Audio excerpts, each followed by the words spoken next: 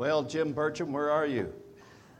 Thank you very much. Amen. And all God's people said, been trying to get him to sing ever since I've been down here. It's only taken a year. So thank you, Jim. Thank you.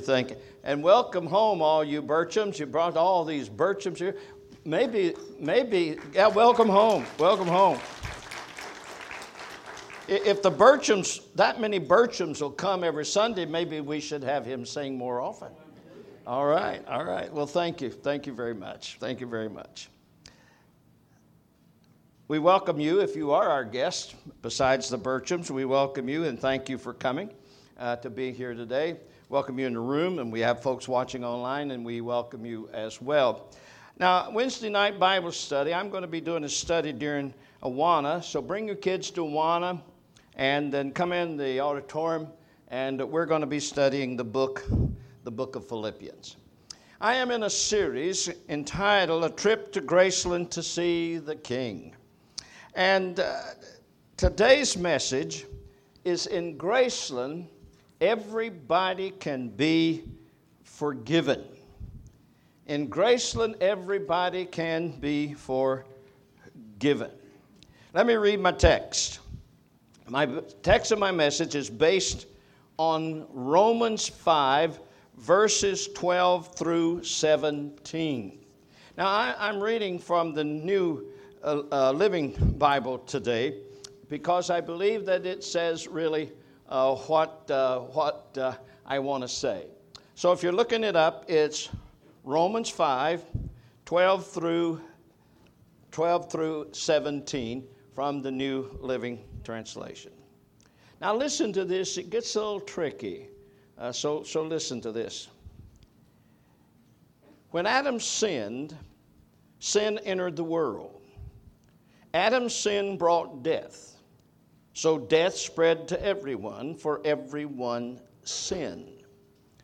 And yes, people sinned even before the law was given. But it was not counted as sin because there was not yet law to break. Still, everyone died. From the time of Adam to the time of Moses, even those who did not disobey the explicit commandment of God as Adam did. Now, Adam is a symbol, a representation of Christ who was yet to come. But there is a great difference between Adam's sin and God's gracious gift. For the sin of this one man, Adam, brought death to many. But even greater is God's wonderful grace and his gift of forgiveness to many through this other man, Jesus Christ.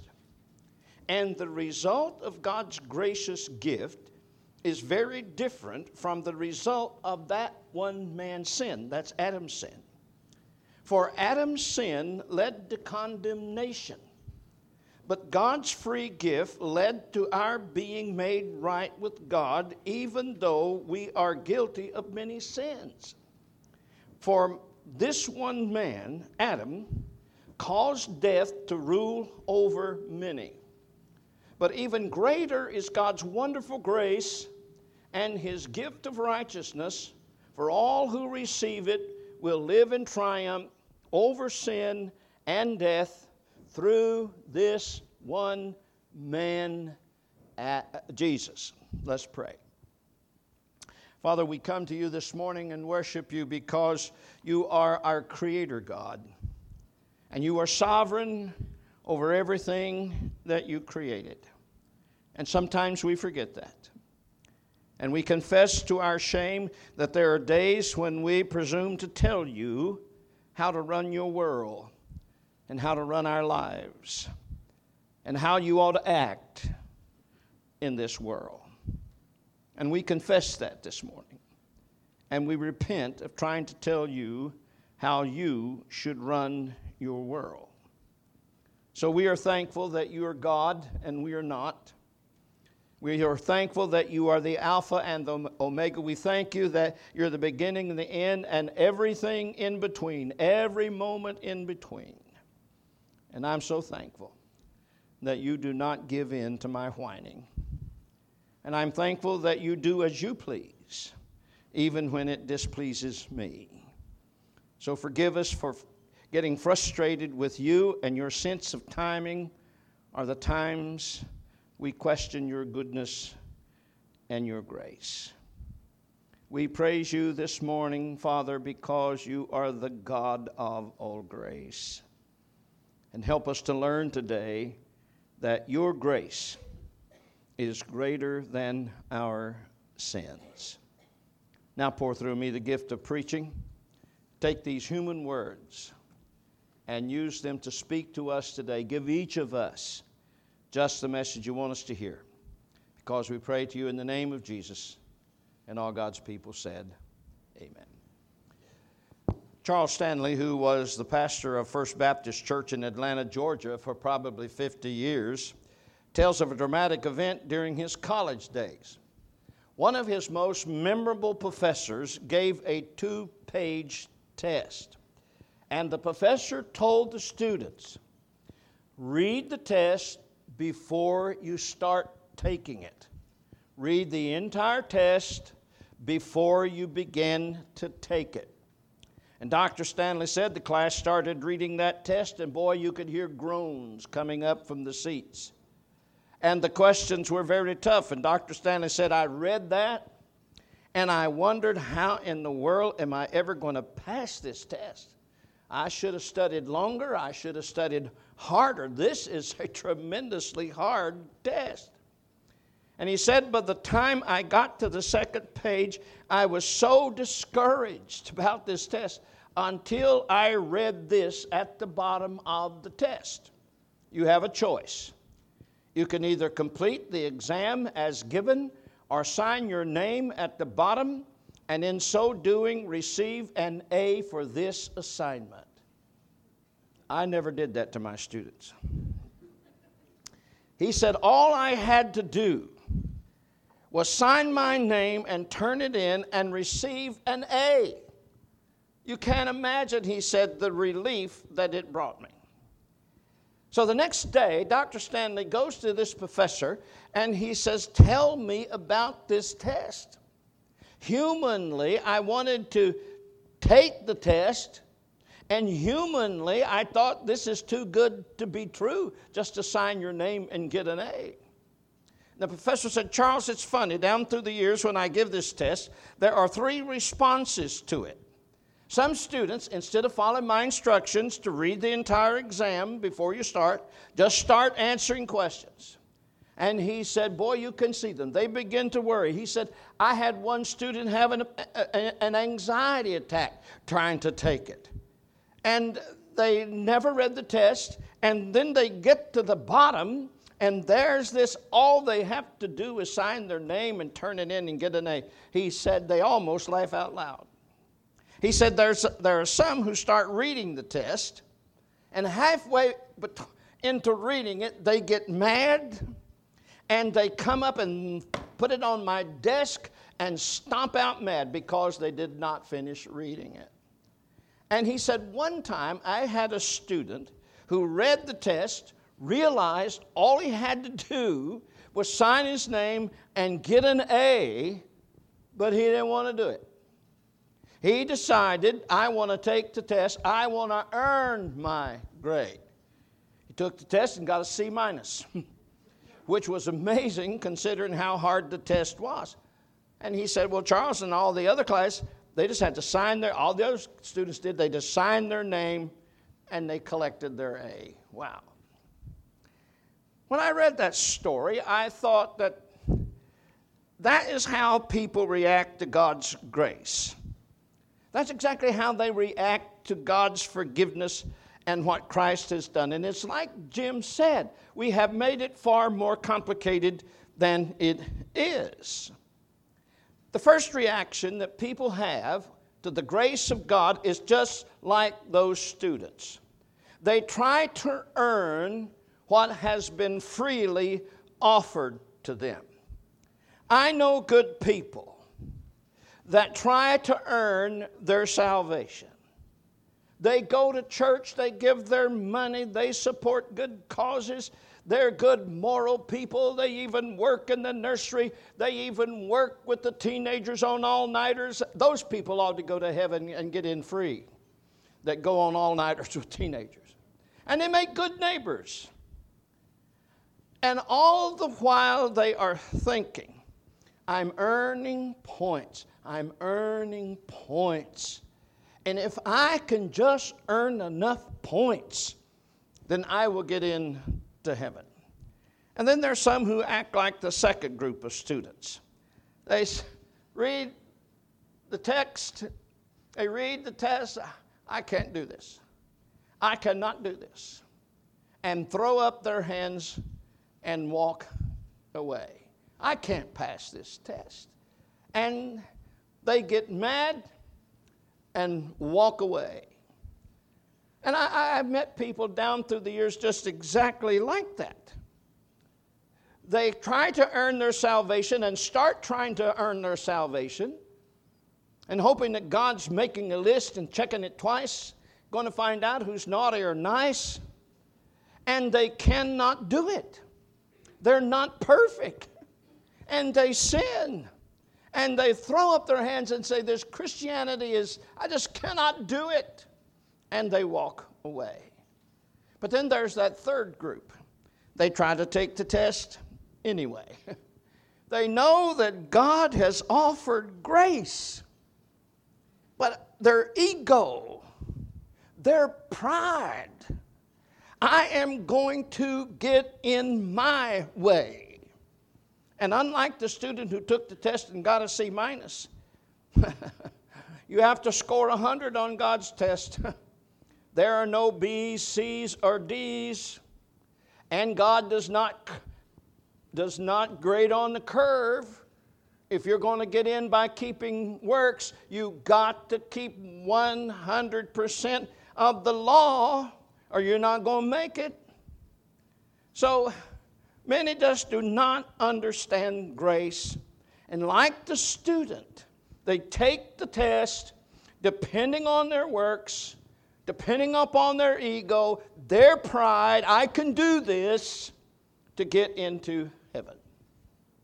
But grace means that we do not enter heaven and we are not saved on what we have done.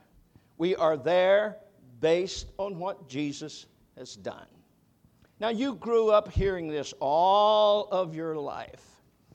And what I'm going to say may be old hat to you, but maybe you will appreciate, and all of us will appreciate the grace of God. The bottom line is simple. When Adam sinned, there came separation between man and God. And that bridge back to God had to be built by the death and the resurrection of Jesus. When Adam sinned, two things happened. First of all, fellowship with God was destroyed. The fellowship that Adam and Eve had with God in the Garden of Eden was destroyed because of their sin. They sinned. God comes down to them. Can you imagine? God comes down to walk with them in the cool of the evening like He had always done. Can you imagine that? Walking with God in the Garden of Eden, and God comes down that day to walk with them. He couldn't find them. They're off hiding in the bushes. And God says, or when the cool of the evening breeze was blowing, the man and his wife heard the Lord God walking in the garden. And so they hid from the Lord God among the trees. And then the Lord God called out to the man, "Where are you? Where are you?" And he replied, "I heard you walking in the garden, so I hid. I was afraid because I was naked." Now, sin causes us to want to hide from God. We do not want fellowship with God. We don't want to have a relationship with God. We don't want to have an intimate relationship with God. Sin causes us to hide from God. And then death entered the human family. For the wages of sin is death. When Adam and Eve sinned, death became a fact of the human family. And all of Bellevue has been dealing with that, the death of good friends, this last week. When Adam and Eve sinned, what we went through this week with our friends became a fact in the human family. Now, sin deserved immediate judgment, immediate death. But God graciously gave us delayed judgment. God gave us the opportunity to receive Jesus and have fellowship with Him in this lifetime. Now, right now you may be here. You've never received Christ. You've never accepted the gift of salvation. And you will suffer the penalty of sin if you don't. Look at Hebrews 9:27. See, all the problems that Adam and Eve caused were dealt with in the death and the resurrection of Jesus when we accept it by faith. And just as each person is destined to die once, after that comes the judgment. Whoa, we got a problem here. God demands perfection, sinlessness. Sin makes us unacceptable in the presence of God. And we are in trouble. We are in trouble. Because our sin has disqualified us in the light of God's standard. We're in trouble.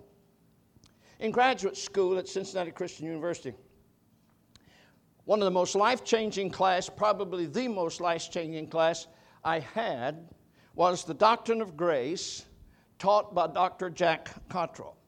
Dr. Cottrell taught us the grace that is in that beautiful old hymn, Rock of Ages. Now, Rock of Ages is not a funeral song. Down in the mountains, we sang it as a funeral song. It's not a funeral song. It is a song of salvation. It is a song of grace. And one of the stanzas says, the first stanza says, Rock of Ages, clap for me, let me hide myself in thee. And then it goes on, let the water and the blood from thy riven side which flowed be of sin the double cure. Save from wrath and make me pure. Be of sin the double cure. Save from wrath, that's the curse, and make me pure. That's the double cure. That we are saved from wrath and we are made pure. See, the whole purpose of grace is to counteract the double curse. Wrath because we have sinned, and we need to be made pure. Our sins made us impure. And the whole purpose of grace is to save us from guilt and punishment. God gives us forgiveness of sins, or is what the Bible calls justification. It means, folks, that God is not holding our sins against us. Whoa! And He paid for that. He paid the price. You know what would happen to us? Eternal hell if He had not. So the first cure is that God justifies us. Now stay with me. I know this is a little Doctrine 101 this morning. So stay with me. But then the double cure, the second aspect of the double cure, is that God's grace solves our problem of our spiritual sickness. God's grace restores us to spiritual wholeness, makes us acceptable to a pure God. It's called regeneration. It's called being born again. It's called a new creation in Christ Jesus. If any man is in Christ Jesus, he's a new creation. Behold, all things have become new. And that is caused at being born again by the renewing and the indwelling of the Holy Spirit. Now, the double cure is the forgiveness of sins and the regeneration, being born again, becoming new creatures. I hope every time from now on when you sing, "Be of sin the double cure, save from wrath and make me pure," you'll remember this. I can never sing Rock of Ages without thinking that I have been saved from the double cure. I have been regenerated, I have been justified, and then regenerated. Because you remember in the text, the bad news is that one man's sin separated us from the fellowship of God. The good news is that by this act of God, Jesus dying on the cross, his resurrection, God brings us back to him. The good news is, by one act, his dying on the cross, by this one act is all that we needed to come back into fellowship with God if we accept it. Now, Romans 5:18 and 19 says, yes, Adam's one sin brought condemnation upon everyone. But Christ's one act of righteousness makes all people right in God's sight and gives them life. Because one person disobeyed God, that's Adam, many people become sinners. Because one other person obeyed God, that's Jesus, many will be made right in God's sight. Because of what Adam did, we're all condemned. You know, I've often said, if I were Adam and Eve, I would hide out in the backside of heaven for millennial on the millennial on millennial. Because every woman who's had a baby wants to talk to Eve. And every man who gets up at the crack of dawn and busts his chops to make a living, we want to talk to Adam. What in the world were you thinking? What did you do that? And if we'd have been there, we'd have done the same thing. Because Jesus was obedient to death on the cross, we can be made righteous. When our faith is put in what Jesus did on the cross. All right, now that's Grace 101. And you've been listening to me, I hope. If you went away, come back to me now. Come back to me. Because I want to show you just how complete God's remedy of grace is. Just how complete the remedy, the double cure of God's grace and forgiveness is through 4 marvelous Old Testament passages of Scripture. And these verses are so significant because most of you do not even believe them. Or the devil wants to keep you from knowing that they are in the Bible. These 4 Old Testament verses declare the complete remedy, the double cure. God's amazing grace, save from wrath, and make me pure. And they are beautiful. First verse is this. Psalm 103. For as high as the heavens are above the earth, so great is his steadfast love toward those who fear him. As far as the east is from the west, so does he remove our transgressions from us. As a father shows compassion to his children, so the Lord shows compassion to those who fear him. As far as the east is from the west, so far has he removed our transgressions from us. Now, how far is the east from the west? Now, aren't you glad he didn't say as far as the north is from the south? We know where the north ends and where the south begins. The north ends at the Ohio River, thank God. And the south begins on the other side of the river, thank God. But the east and the west never meet. They are infinite distance from one another. So God says, as far as the east is from the west, I have removed your sin. He is declaring, folks, the extent of his forgiveness. He is saying, my forgiveness is total, it's complete, it's unconditional. Believe it. Second text, Psalm 103, verse 10. He does not deal with us according to our sins. Yes, God actually said that.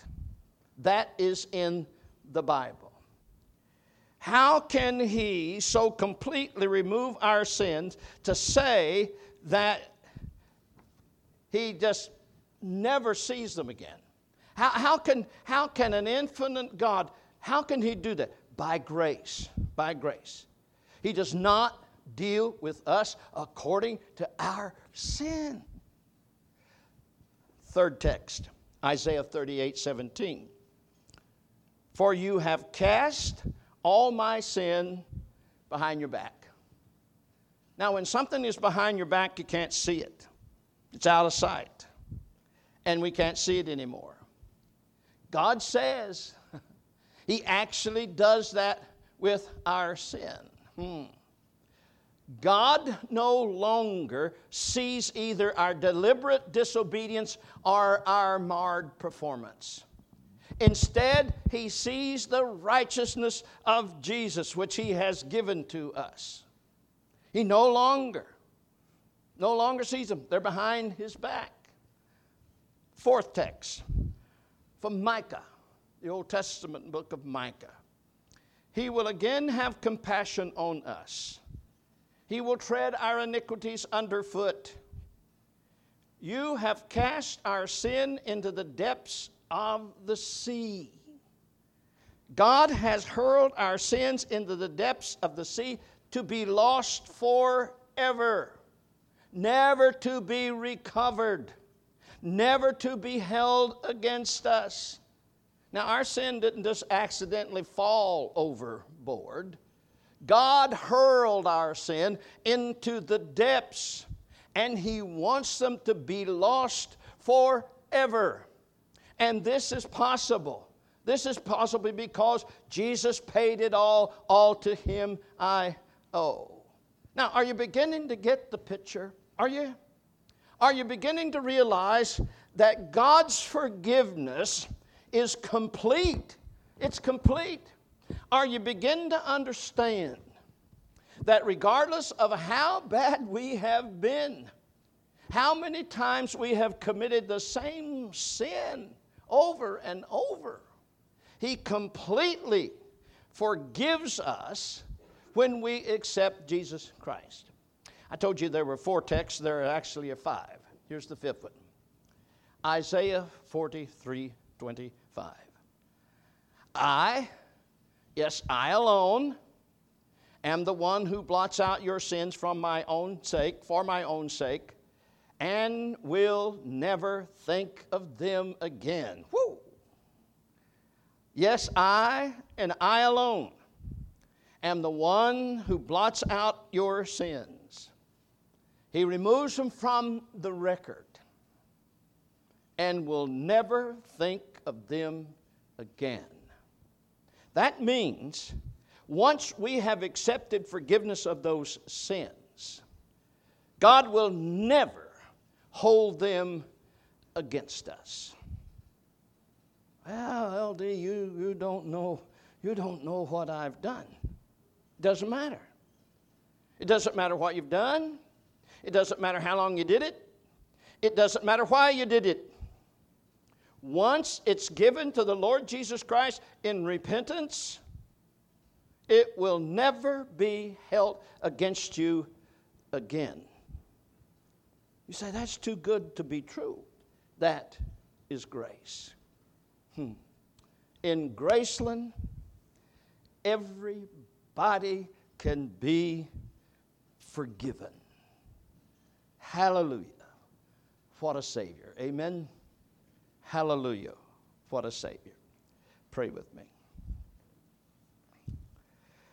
Lord Jesus, thank you that it is by grace that we have been saved through faith, and not from ourselves, but it is the gift of God. We praise you. We praise you. And Father, if there are some here today that need your grace, your saving grace, I pray, Father, that this will be the day they will accept the offer of Jesus Christ. And maybe there are Christians here today who just do not have any assurance of their forgiveness. And they allow the past to destroy a warm, loving relationship with you. So, Father, use these truths today to help us see just how complete your forgiveness is. Help us to live in the security of sins forgiven and the hope of heaven. And, Father, may we embrace the fact that we have been bought with a price, the price of the blood of Jesus Christ. And may we experience the freedom and the forgiveness that only grace through Christ can offer. And we pray this in the name of Jesus. And all God's people said, amen. That's the message of grace. I don't know what else I can say that would want you, or challenge you, encourage you to accept it if you never have. That's God's grace, as simply as I can present it. And it's yours for the taking, a free gift, if you will receive it.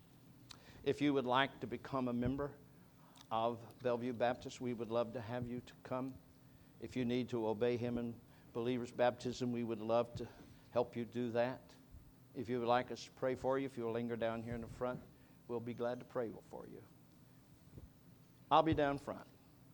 I pray you'll make a decision for Christ. You'll make a decision for his church as we stand and sing.